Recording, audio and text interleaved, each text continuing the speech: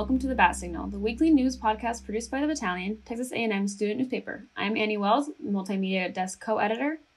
And I'm Tori Esprovoa, multimedia desk producer. So this week, Mitchell could not make it. He is out of town, so we have Tori filling in. She just got hired, so here she is. It's very exciting to have her here. Happy to be here. I'm very excited to start this journey with you guys. Of course, we appreciate it. So this week, we had a lot of wins in our sports world at A&M. The volleyball team came back from their COVID hiatus and defeated Alabama. Softball won 2 games against Lamar and Campbell on their first day of the Reveille Classic. And then Texas A&M's baseball won against New Mexico State. And this was actually the 600th career win for the baseball coach, Rob Childress. Yeah, it's very exciting for him. That's a lot of wins. So obviously our coach is doing something right. And then we also had women's basketball defeated LSU 77-58 on Friday. So we're kind of killing it in the sports area. That's a good game. There you go.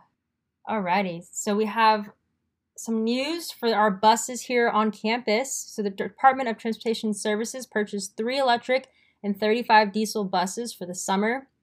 Transportation Services received a grant that allowed them to get these buses, and they're able to retire 35 old buses for these new ones, plus 3 electric ones. Madeline Dillard, Transportation Services Assistant Director, said, "Over the summer and fall, we hope to collect an array of data from running electric buses in our fleet. This will help form our decisions about future bus purchases." So there you go. That's good. Yeah. Slowly but surely going green, huh?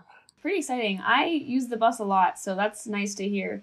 Yeah. Makes me feel better about using the bus if it's going to be electric. So I guess we'll have to see how those do once we start using them. So as many of you probably know, Greg Abbott released an executive order to lift the mask mandate in Texas and to allow the 100% capacity in businesses effective March 10th. Obviously, a lot of controversy followed this announcement and a lot of questions about what A&M was going to do following this. There were a couple days where like 2 petitions were going around. I saw one that was for lifting the mask mandate and one for keeping the mask mandate following that. So there's a lot of questions about what they were going to do for a while.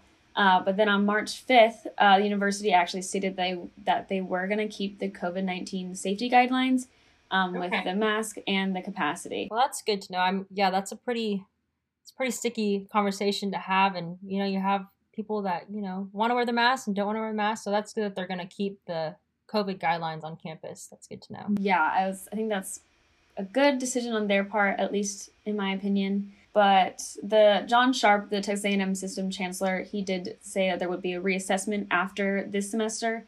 So there could be a change following this semester, but as of for spring 2021, we are going to be keeping our mask and capacity guidelines that we put in place last semester. So no changes there.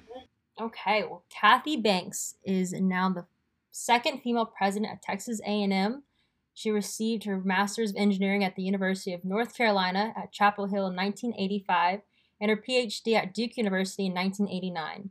Currently, she's the Vice Chancellor of Engineering for the university system and the Dean of College of Engineering. Recommended by Chancellor John Sharp, chosen unanimously by all 9 members of the Board of Regents. Kathy Banks states, "This is a tremendous honor, and Texas A&M is one of a kind. There is nowhere else I'd rather be." So that is super awesome for women empowerment right there. Oh yeah, and then it's Women's History Month, so there you go. Great timing, really. And then we also had Natalie Parks as our student body president, and she was the 5th female president at A&M, so it's very exciting news for women at A&M, really. So I'm just going to give a content warning for the rest of the podcast. Our last story does involve sexual assault and talking about sexual assault, so it's just a content warning for anyone out there. We are discussing about how the Student Senate did hold a meeting to discuss the recent sexual assault occurrences at Fish Camp following the Battalion article that came out a couple weeks ago, if y'all remember. The Battalion article was talking about how a couple of former campers came forward about some occurrences that happened to them through Fish Camp from their counselors and everything. So the Student Senate had a meeting to discuss these occurrences and to put in place some new guidelines for Fish Camp to reduce the possibility of these occurrences happening. They are working with Fish Camp to update their constitution and bylaws The resolution read that, quote, the Texas A&M Student Senate calls for the inclusion of a rule in Fish Camp Constitution and behavioral agreement that explicitly details that there should be no sexual or romantic relations between freshmen and counselors through their entire membership term in Fish Camp. I think this is a good idea to reduce the possibility of even any chance of this happening. This is absolutely just insane. It's sad to see that people can use their power in that kind of way, and so I think that's really important to add to their constitution. And they are also calling to add mandatory training for their directors, chairs, advisors, and counselors, just so everyone within Fish Camp does have the training to fight against this issue. It's super sad to hear about that at Fish Camp. Such a time for freshmen to come in and kind of enjoy the university and the campus and see the beauty of it, and to have this unfortunate situation happen, it's very, very sad.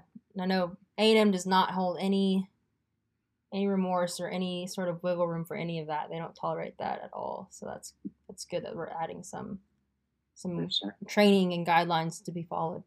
For sure. So it's good to hear. Okay, so these are the headlines from this week's news roundup. For more information, please visit thebat.com. For up-to-the-minute updates on all things campus news, follow the Battalion on social media. For Twitter and Instagram, we're at @thebatonline, and check out the Battalion on Facebook. And if you're on campus, pick up your free copy of our paper from one of the newsstands. I'm Tori Esparvoa. And I'm Annie Wells. Join us next week for another round of news.